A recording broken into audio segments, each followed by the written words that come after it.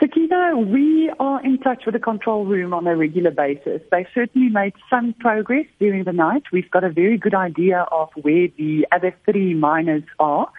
The ground conditions remain very difficult, however. We actually yesterday, management together with the DMR inspectorate as well as some of the union leaders went underground to inspect the area and also see whether we could in any way expedite the rescue.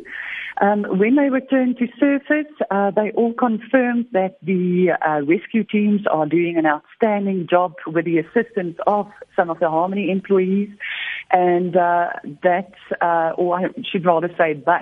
that the ground conditions remain incredibly challenging. We also at all times want to ensure the safety of the rescue teams. We are in touch with them on a regular basis. But the progress is slow, but the good news is at least that we've got a good idea of where the other 3 miners are. Are you in any way able to get any sort of communication between yourself and what is happening underground where the trapped workers are? Zakina, certainly with the rescue team, but the communication with the miners, the last communication we had with them was on Friday. And what are the conditions like where they are trapped? And, given those conditions, what are their chances of survival? Sakina, I'm so careful to venture an answer on that question, and simply because miracles are still possible. Having said that, though, the conditions are very difficult. The seismic event measured about 1.2, so it was a rockfall very deep underground, just over 3 kilometers. So that would have meant that quite large rocks would have dislodged during the incident, which does make it very difficult for the rescue teams to get to them. So very, very difficult question to answer.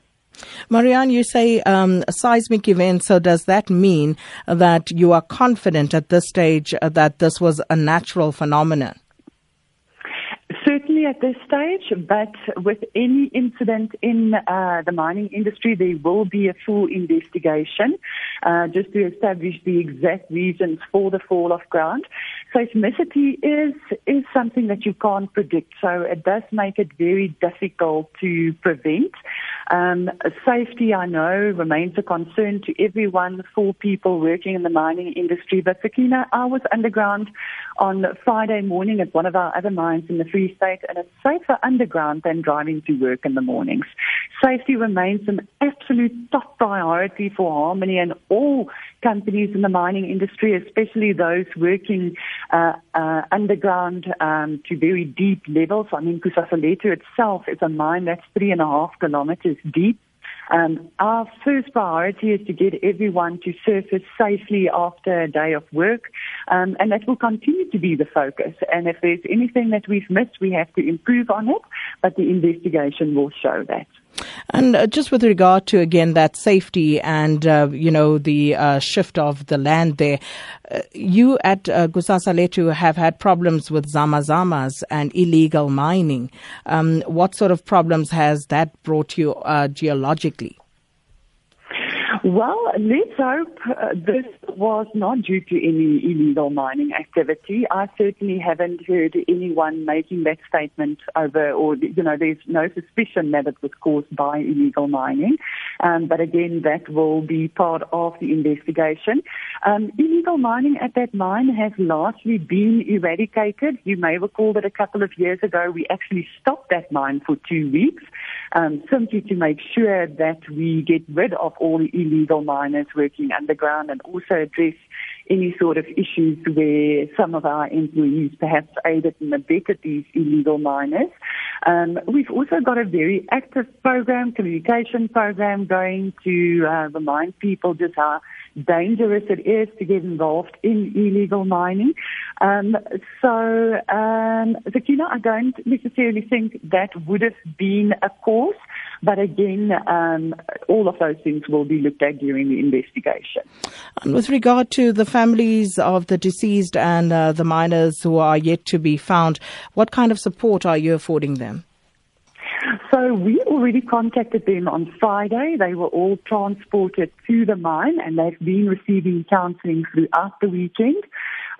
We also, what I personally felt very heartwarming is that our CEO, our COO and the general manager of the mine met with the families on Saturday. Also just to discuss the situation. As a standard rule, we look after the children of any of our miners who succumb of injuries in an accident. And there's various life insurance policies that will assist the family going forward. And also we assist with the funeral expenses. So very important to continue those families because it is a traumatic time for all. And are you? What are the operations at the mine like currently, and when are you likely to resume full capacity again?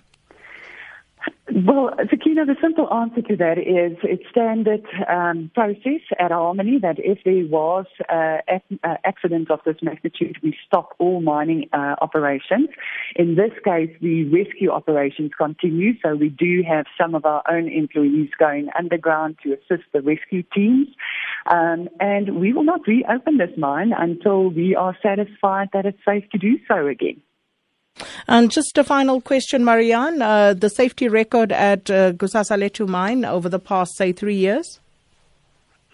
Yeah, we've had some incidents there because it's a deep mine. Fall of ground has been a problem at that mine. Offhand, I can't tell you exactly how many incidents we've had, but